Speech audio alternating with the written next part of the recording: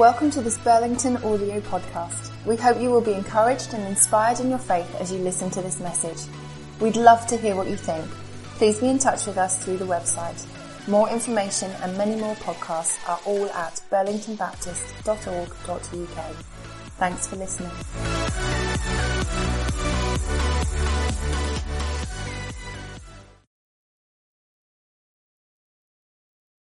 We continue then looking together in 1 Peter, and you will have noticed perhaps that it isn't as exciting as the other verses or as easy to embrace because it started with the word submit, not a word that we commonly like to apply to ourselves. But before we get to the submit word, I want us to pick up the journey in verse 11. Technically, we had those verses last week, but I think in the NIV it sections it from verse 11 with kind of good reason, because verse 11 and 12 set a pattern of behavior that then gets applied to different contexts. So 11 and 12 is kind of like the template, and then we see it applied to governments, or to ruling authorities, then we see it applied to the workplace, then to the home, and then to the church. Let's remind ourselves of the situation that was, in a sense, uppermost in their minds. It was a hostile environment. They were living, as it were, behind enemy lines. They'd made themselves an enemy of the state, and to a certain extent, enemies of other cultures around them by their declaration that Jesus was and is Lord.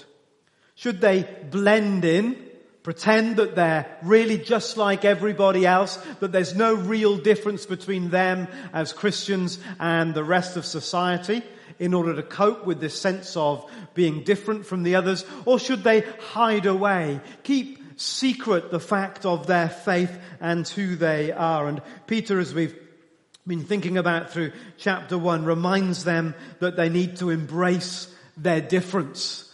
They are called to be holy, to be other, to be separate, to be special, just as God himself is holy. And he just brings that to a conclusion here as he ends the story, as it were, the journey of chapter 1, and takes us into this next phase of the letter. Embrace their difference by stopping sinning. Stop sinning. Now there you are. That's easy, isn't it? Let's do that and go home. Dear friends, I urge you as foreigners and exiles, you can't hide the fact that you no longer really belong. You can't ignore the fact that this place is no longer a comfortable place, a homely place for you to be. You're exiles there. I urge you to abstain from sinful desires which wage war against your soul. Our calling to be different begins on the inside. An internal decision to stand against those things that would naturally wage war against our souls. And of course, they might be different things for each one of us. But Peter is reminding these early believers, if they're really going to survive the long journey in this hostile environment, it will require not just some external allegiance, the agreement of doing and behaving in certain ways, but it will require that inner conviction, that inner determination to wage war against those things that would wage war against our souls. That's an inner resolve, an internal decision. And we see this so often in the scriptures, don't we, that the call on our lives is to sort out what's going on the inside, because if we get the inside right, the outward expression of that will follow. It's an absolute sharp contradiction to everything that's going on in the world, where if you go to the newsagents and you pick up a magazine, which is almost certainly 9 out of 10 of them are about bettering ourselves, it will be about something that you need to do. If you follow this regime, then you will change. But the Bible says don't start there. That simply puts a sticking plaster on whatever is going wrong on the inside. We need to start with that internal peace, that internal decision, that internal longing to wage war against those things that would come against us. Is it worth it? Is it worth it? Of course. Is it worth fighting in your inner world by the power of the Holy Spirit to win the battle on the inside? Yes, of course. And I wonder whether in the back of Peter's minds were some of the words of Jesus. I think Peter's writings, as you would expect, because he kind of followed Jesus and was with him as a disciple in a way that Paul wasn't, you see so many kind of echoes of the words of Jesus. I wonder whether in the back of Peter's mind is this verse, this story that Jesus told, and then he said, hey, do you know what? You can gain the whole world but lose your own soul. Jesus says you can have it all, but if you haven't got your soul at peace, you've lost everything. You can have it all, you can do all the right stuff, but if your soul is at odds with itself, then in the end you've gained nothing. What good will it be for someone to gain the whole world and yet forfeit their souls? And so Peter reminds these early Christians that what will really enable them to live well in this hostile world is to deal with matters of the heart, to deal with things on the inside.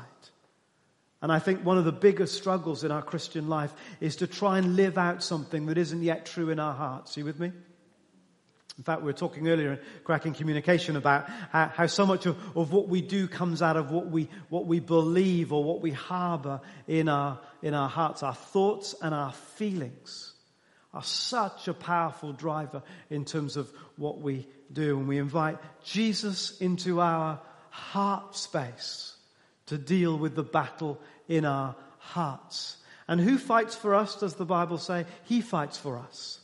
Greater is the one that is in us than the one that's in the world. He fights for us. So stop sinning. Tick. And then something quite remarkable is said. A tremendous hope for these early believers who are probably in danger of feeling like they can never make a difference, that the power and the might of the empire that was hostile towards them can never be overcome. Peter urges these early believers in that environment to seek out people to come to faith. It's an incredibly positive verse in what might be regarded as an impossibly difficult situation. Live such good lives among the pagans that though they, in other words, now accuse you of doing wrong, they may see your good deeds and glorify God in the future when God comes to visit. It's an incredibly powerful verse that these little households that we talked about last week, that were trying to work out what it means to follow Jesus in this hostile environment, can believe that those who are now against them will themselves find faith. That the most unlikely people around them who are currently against them will one day themselves find faith, so that when God visits, they will be ready to praise Him or to glorify Him. Lots of debate about what it means about when God visits, when God comes in judgment at the end of time, when God turns up among His people in a special way. It doesn't really matter. The point is that when God comes, they'll be ready, because those who were once against Him are now for Him. Why? Because they've seen and experienced their good works. Isn't that an encouragement? That those people who we think it is most unlikely that they will ever be encouraged towards God because they are so aggressively against Him might themselves find faith. Think of the people in your workplace who are so against the idea of God and faith that they might find faith. People in your neighborhood, the people in your family who seem so hardened against faith might one day find faith because you've lived out good lives, the good life amongst them. Might not have faith now, but one day will. And that's the confidence that those early believers needed, and it's the same confidence that I think we need and that we are recovering. It's sometimes been long periods of time when we've been in church life, and not just here, anywhere, where it's been a long time between people coming to faith. You all know that feeling, don't you? You know, it's just not happening in the way we long for it. And it's so easy to lose confidence that can and still and does happen. And Peter is saying, whatever you do, don't lose confidence, because I am telling you that those who seem so against you, who seem so anti, who seem so aggressive against Jesus and His faith, will be those who will ironically be ready when God comes, because something will have changed in their hearts. In a sense, Peter is giving testimony to the same dramatic conversion that Paul was so often giving testimony to. He says, I was against God, I was against Jesus, I was trying to stamp out the Christians, and then I met Him and I was changed. So for all those people for whom we have written off, Peter says, no, live in such a way, because one day those that seem so against you will be the very ones who are ready when God visits. Our call is to what? Is to live well. Live such good lives, such well lives, such wholesome lives, such attractive lives, that though they may accuse you of doing wrong, and there's plenty of that around, isn't there? Beyond that, they may see your good deeds and say, what a good Christian you are? No. Ironically, they'll see your good deeds and see the God to whom your good deeds testifies. Because they know what we know, but we don't want them to know, is that none of us are really that good. And so when they see the good in us, they'll say, goodness me, only God could have done that. Because by themselves, human beings are not that good. You with me? And you've experienced that when people say, so what is it that's in you? I notice, I sense something that is different to the normal range. What is it that's in you? And we testify to Jesus. So, what would doing good look like this week? Ask your neighbour. What would doing good look like this week? That's our responsibility. That's our calling. That's what we get the joy of doing. To live the good life this week. To live those good deeds. To live well, even in a hostile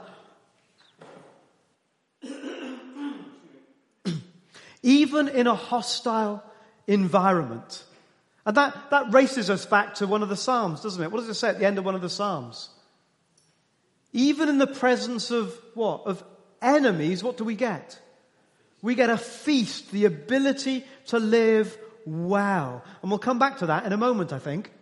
Even in a hostile environment, we can live well. Why? Because the internal peace is being given external expressions. So verse 11, about what happens on the inside. Verse 12 is about working it out on the outside. And then he begins to apply these principles of internal leading to external. What does that mean in these various contexts? And we're straight into the next verse, verse 13, with that dreaded word, submit. Submit. Submit yourselves to every human authority, whether to the emperor as the supreme authority or to governors who are sent by him. There's at least 3 problems for me in those few verses. The first one, submit. I don't want to. You're leaving me hanging all alone. Like that's an easy one for you. When you watch the news and you see the latest political interview, do you think I'd like to submit to them? No, okay, I'm amongst friends. We're getting a little realer now. We think, if he is my prime minister, I'm ready to submit. It doesn't really matter right now what political persuasion you are, if any. There isn't a great feeling in our country, there isn't a great feeling in our churches about the longing to submit. So that's the first problem I have. Okay, I want to be in control. I don't really want to submit. I want it my way. I certainly don't want those people telling me what to do. Second problem with this verse for me, please don't leave me hanging, is that it seems that there aren't many exceptions. Every authority. I would be happier if it was the good authorities. I would understand it a little bit if it was submit to the benevolent dictator. But every authority. And what makes this verse so sharp is that they were surrounded by people that were seeking to kill them. Peter, who wrote this, would in the end be executed by these authorities. So he kind of knows what he's talking about, if anyone has the right to say anything. Every authority. Does that include the awful ones? Yeah, it does, because actually, on almost every page in the scriptures, the authorities are bad news, aren't they? It's very rare in the Bible, because it's very rare in life, that the authorities appear to be overwhelmingly great news for everybody. It generally doesn't work out like that. And then, just to add insult to injury, to pour salt into our open bleeding wound, these authorities somehow are authorized or sent by him, God. That somehow God himself validates in some way these authorities that you and I are called to submit to when we don't want to. This is awkward, isn't it? And I think we'd be kidding ourselves if we didn't find these verses really uncomfortable. And try and work out what the Spirit of God is saying to these people back then, and then more significantly for us, what the Spirit of God is saying to us. Let me ask a few different questions. Maybe the question is this: where are we putting our trust? Where are we putting our trust? Or a different question: can we flourish under a hostile regime? The Bible knows hostile regimes. The Bible knows a lot about human flourishing in the kingdom of heaven. In fact, our experience of history would be, and this is another twist, that the Church of God seems to flourish in greater measure under hostile regimes. You with me? If God is sovereign, if he is absolutely and completely in control, can I submit to anyone and anything for his name's sake? Yes. I think we know that the answer to that is yes. And is God big enough and sovereign enough that he can use even hostile regimes for his kingdom purpose? Absolutely. We see that testified through the scriptures, most notably when God would use pagan nations to fulfill his purpose in the Old Testament. Submit is not agreeing. It's not supporting in the sense that I absolutely agree and support with everything that's taking place. But it is a posture of honor. It is a posture of support where that's appropriate. It is a posture of recognizing the roles and authorities that people have been given by God. I mean, those verses should scare the pants off any politician, wouldn't you think? Let alone us. If we think we've got problems submitting, they might have problems acting on God's behalf. And I love the verse about why God sends them and that challenge of whether they do right and do wrong and so on. In this culture of cynicism, anger, and disillusionment, we are called to respect those who've been placed in roles of honor over us. That begins in the heart, doesn't it? That's a heart, a posture of respect and honor to those, even when we absolutely fundamentally disagree with something or all about them, or so we think. Even when we demonize them in our hearts, and that's the point. We are called to submit, to honor, to respect those that God has placed in these roles. And honestly, I wouldn't want those kind of jobs for a month of Sundays, would you?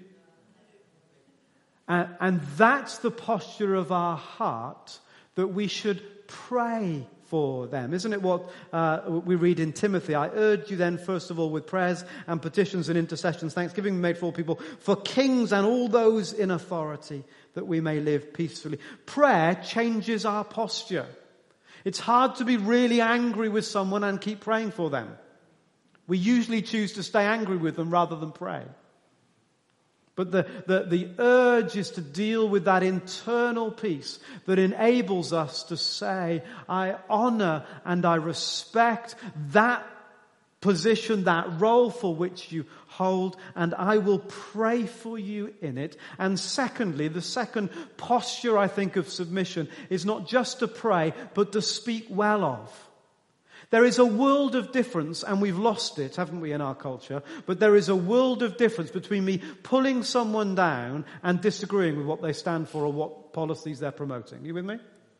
There is a world of difference between those two things, but I think we can almost lose sight of there being a difference because pulling people down has become so synonymous with disagreeing with someone's political persuasion or a particular policy or an ideology or whatever. And we end up being in conflict relationally with people, and we fail to submit to the roles that they've been given. Why should we do all this? Because they deserve it? Should we do it because they're brilliant at their jobs? Should we do it because they're making this world a better place? We do it for the Lord's sake. Submit yourselves, verse 13, for the Lord's sake.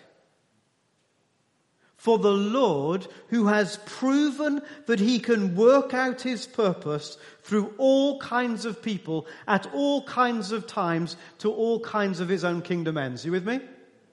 It's an incredibly freeing place to be. I can submit to the rulers and authorities because ultimately my trust is not in them. You with me? I can respect and honor who they are because ultimately I don't think that they themselves will be able to save and rescue the world. My trust and my hope is not in them, but for the Lord's name, for the Lord's sake, for his honor and for his purpose. And for some maybe this same principle applies at work. You might think your boss is a right what's it. Maybe your boss is a right what's it. But your trust is not in them in the end. Hallelujah. For the Lord's sake, you can respect them and honor their office and submit to them and pray for them and speak well of them. Oh, that's hard, isn't it? In an office or a culture where nobody speaks well of those above them, The challenge to live good lives that seems so countercultural and so totally different that it shows that something has happened on the inside and it's not just you trying hard on the outside, would be to speak well of those for whom no one has any time to speak well of. For whom challenging them as people has become synonymous simply with disagreeing with their approach to a particular aspect of work or the workplace. Are you with me? What if our posture changed? What if we really believe what Peter is saying, that we can live as free people because we are free? And to use that freedom to live well, to speak well. But I want to change things, don't you? I want to see things change. You don't see things change, Peter's saying, by rising up and telling people how rubbish they are. You do see things change by rising up and telling the truth, and there are hints of that, and we'll come back to that at another time. But he says you ultimately see things change by living a life that is so radically different that something contagious happens that becomes unstoppable. For it's God's will, verse 15, that by doing good you should silence the ignorant talk of foolish people. I wonder who Peter's got in mind. By doing good, you literally shut up, you silence those who are waffling on, making a lot of noise, but they don't know what they're talking about. People whose intent is now completely misplaced. God's will is that we would stand up and do good in such a way that people would go, I've totally lost my bearings now. I don't know how to deal with this new situation. I know how to fight people. I know how to stand against people. But I don't know what to do and say when people are clearly doing something remarkable right before my eyes. And one of the brilliant things about what God's been doing in His church all over is just countless examples of the church just standing up and starting to do good stuff all over the place. So that in the corridors of power, even there they're saying, well, if you took the church out of our culture, the whole thing would fall apart. We are by far the largest voluntary organization in the country. We are doing far more good than any other group of people together, and there's all kinds of figures that quantify that in terms of the economy and so on. That's not so much to blow our own trumpets, to simply say, when we begin to do the good works that God's called us to, something begins to change. And instead of us having a posture of simply pulling people down or telling people that they're wrong, Peter's saying to these young believers, just get on and do a load of good and you'll see more change than you ever imagined. You know, maybe our middle class response is to write a strongly worded letter to someone. And maybe we should. But maybe what Peter's saying is get on and do some good. And that'll shake things up more than you can imagine in this topsy-turvy, upside-down kingdom. Seek God. Stop criticizing the government. Do some good. Stop criticizing your boss. Do some good. And it goes on then to talk about the home. Stop criticizing your wife, your spouse, your husband. Do some good. It's not good, God's will for me, blah, blah, blah. Do some good. Why? For the Lord's sake. Remembering that you finally serve God. Live as free people. We are free. Free to serve God. Free to do good, however hostile the environment. Now there's the real challenge, I think, for us. That we are free to do good, however hostile the environment. And there are places around the world where they've learned what it is to do good and seen incredible transformation simply because they followed the call of God on their lives. We can focus on what we think imprisons us. If only those people in power would make better decisions, then we would have better lives. No. We are free to live the good life. And we are to embrace that freedom. And then the leveler. And I love the way it ends. Verse 17, you've got it there in the NIV, which doesn't really do it justice. This is in the NRSV, which is a little closer. Honor everyone. Love the family of believers. Fear God. Honor the emperor. What do you notice about that? Closest outwards, you don't have to fear the emperor. Yeah. So it's both those things, which is a lovely symmetry. Honor everybody, and then honor the emperor. The emperor was, in that culture, the god. You worshipped the emperor. Peter is saying, no. Whatever you do in terms of submitting, whatever respect and honor you rightly give to the powers that be, however much you pray for them, however much you stand up against some of their ways, but honor the position that they've been given, there is only one person that you worship. So the emperor has gone from up here, woo! The emperor is just like one of us. And when there comes that moment of do we serve God or do we serve man, it's a no-brainer. It's a no-brainer.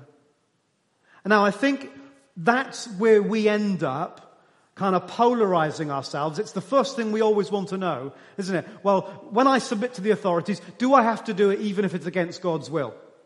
Well, no. But I don't think that's the real issue. The real issue is our heart attitude to those who are in positions of power above us. Our heart attitude is to honor and respect the role, the office, the position that they have, to pray for them and to speak well of them. And whilst we do that, to get on with doing good, because that above all else is what will shake it right up. And I wonder whether, again, Peter remembers a few weeks after the early church, a few days maybe, and he, with John, is being pulled before the authorities, before the Sanhedrin. And they go waffling on about, you can't do this anymore. And Peter basically sums up his correspondence, his conversation with them, and says, well, what are we going to do? What's the right thing here? To obey you or to obey God? To obey you or to obey God? And he said, I can't help myself. I can't help myself. When the crunch comes, that there's no comparison, because God's up here to be feared and worshipped. The emperor, the Sanhedrin, everybody else, I'm going to respect and honor them just like everybody else. I'm not going to speak ill of them. I'm going to pray for them because they've got a really important job to do. But when push comes to shove, this is the God that I honor, and Jesus is the one that I worship. And when it comes head on in conflict with him, there is no decision, no discussion. This is just who we are. And communities of Jesus believers all over the world have seen tremendous things change by adopting that posture. We're going to get on with doing good. And if the crunch comes, we know that we're going to follow Jesus. And then in a way, the killer argument from Peter, as he brings the whole thing to a conclusion, around verse 21. But how is it to your credit, just before verse 21, but how is it to your credit if you receive a beating for doing wrong and endure it? But if you suffer for doing good and you endure it, this is commendable before God. To this you were called. The greatest defense of why we should submit to people we do not agree with and yet still expect God to do great things is the way of Jesus. He submitted to a regime who was utterly hostile to him. He submitted to people in authority that were absolutely against his cause and purpose. And what happened? The resurrection was just around the corner. And as the way of Jesus worked itself out in small households all across Turkey and beyond that Peter is writing to, and then all over the Roman Empire, the unthinkable happened. That the hostile environment eventually adopted Christianity as the faith of that same empire. That was both a good thing and a bad thing, but it was a change that they never would have imagined. or ever thought was possible. And what they needed to do was to honor those that are there, to pray for them, speak well of them, but just to use the freedom God had given them to get on and do good. And that's what they did. The way of Jesus. Verse 22. Just read it for a moment with me. It's just such a radical agenda. Because we want to kick and scream and tell people how wrong they are. And it's not that we shouldn't. There's plenty of moments Jesus told people how wrong they were. But this unbelievable way of the servant, the submissive way, that respected and honored people who would cause you harm. Because Christ suffered for you, leaving you an example that you should follow in his steps. Verse 22, he committed no sin and no deceit was found in his mouth. When they hurled insults at him, he did not retaliate. When he suffered, he made no threats. Instead, he entrusted himself to him who judges justly. My friends, God will sort it out. We don't need to sort it out. If you're trying to sort it out, you will be anxious until the day that you die. It's God's job to sort this stuff out. Such an important truth.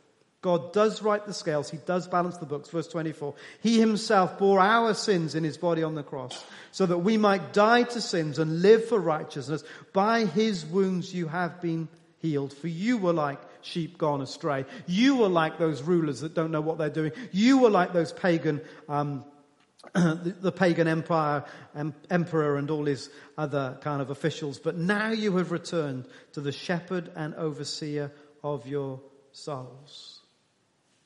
We can submit for the Lord's sake when we know that he's in charge. You can submit to the boss that drives you mad when you know that your life is ultimately in God's hands. You can submit to the spouse that's driving you up the wall when you know that ultimately you're both in God's hands. And this little community had every reason to be fearful and anxious.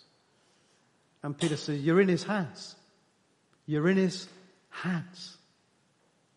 So use that freedom to do something great, to do something. Matt's going to help us. Just pause and respond.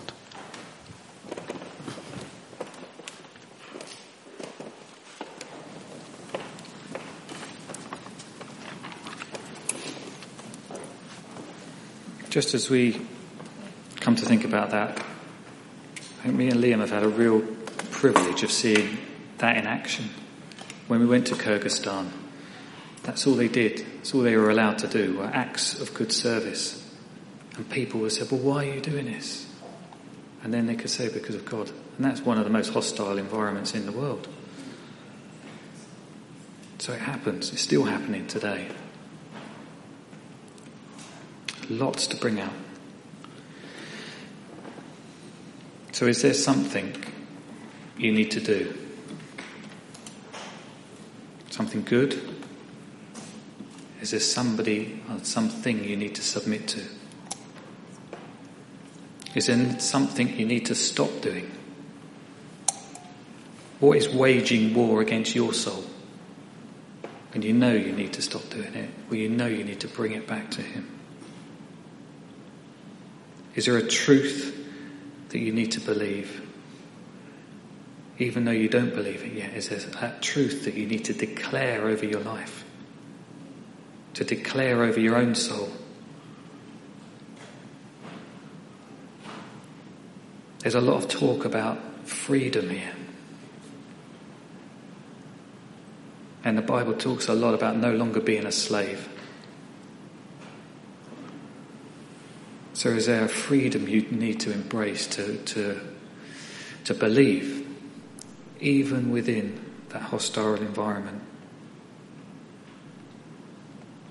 Let's dare to pray that we can flourish, not only just exist, not even just to bear it up, but to flourish. And we need to question, where are we putting our ultimate trust? Where can we do some good? for the Lord's sake. Just pick something from that. He's spoken to you. I just invite you to think quietly, to talk to your neighbour, to pray with them, to get up and walk around. What is it you need to do to secure this and to nail this? Oh, Father, we just know that you want the good for our lives. Help us to trust you more and trust in man less.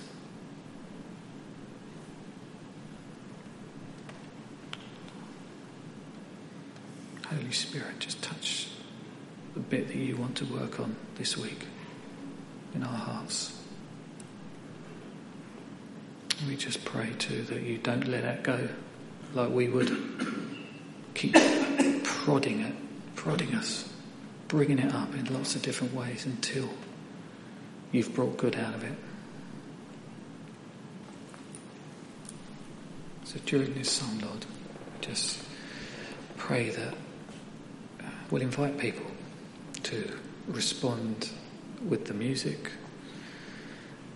You can sit quietly and secure it. You can stand and you can sing. You can get up and walk around. You can go and pray with somebody. But above all else, use this song to secure and nail and bring it to a head.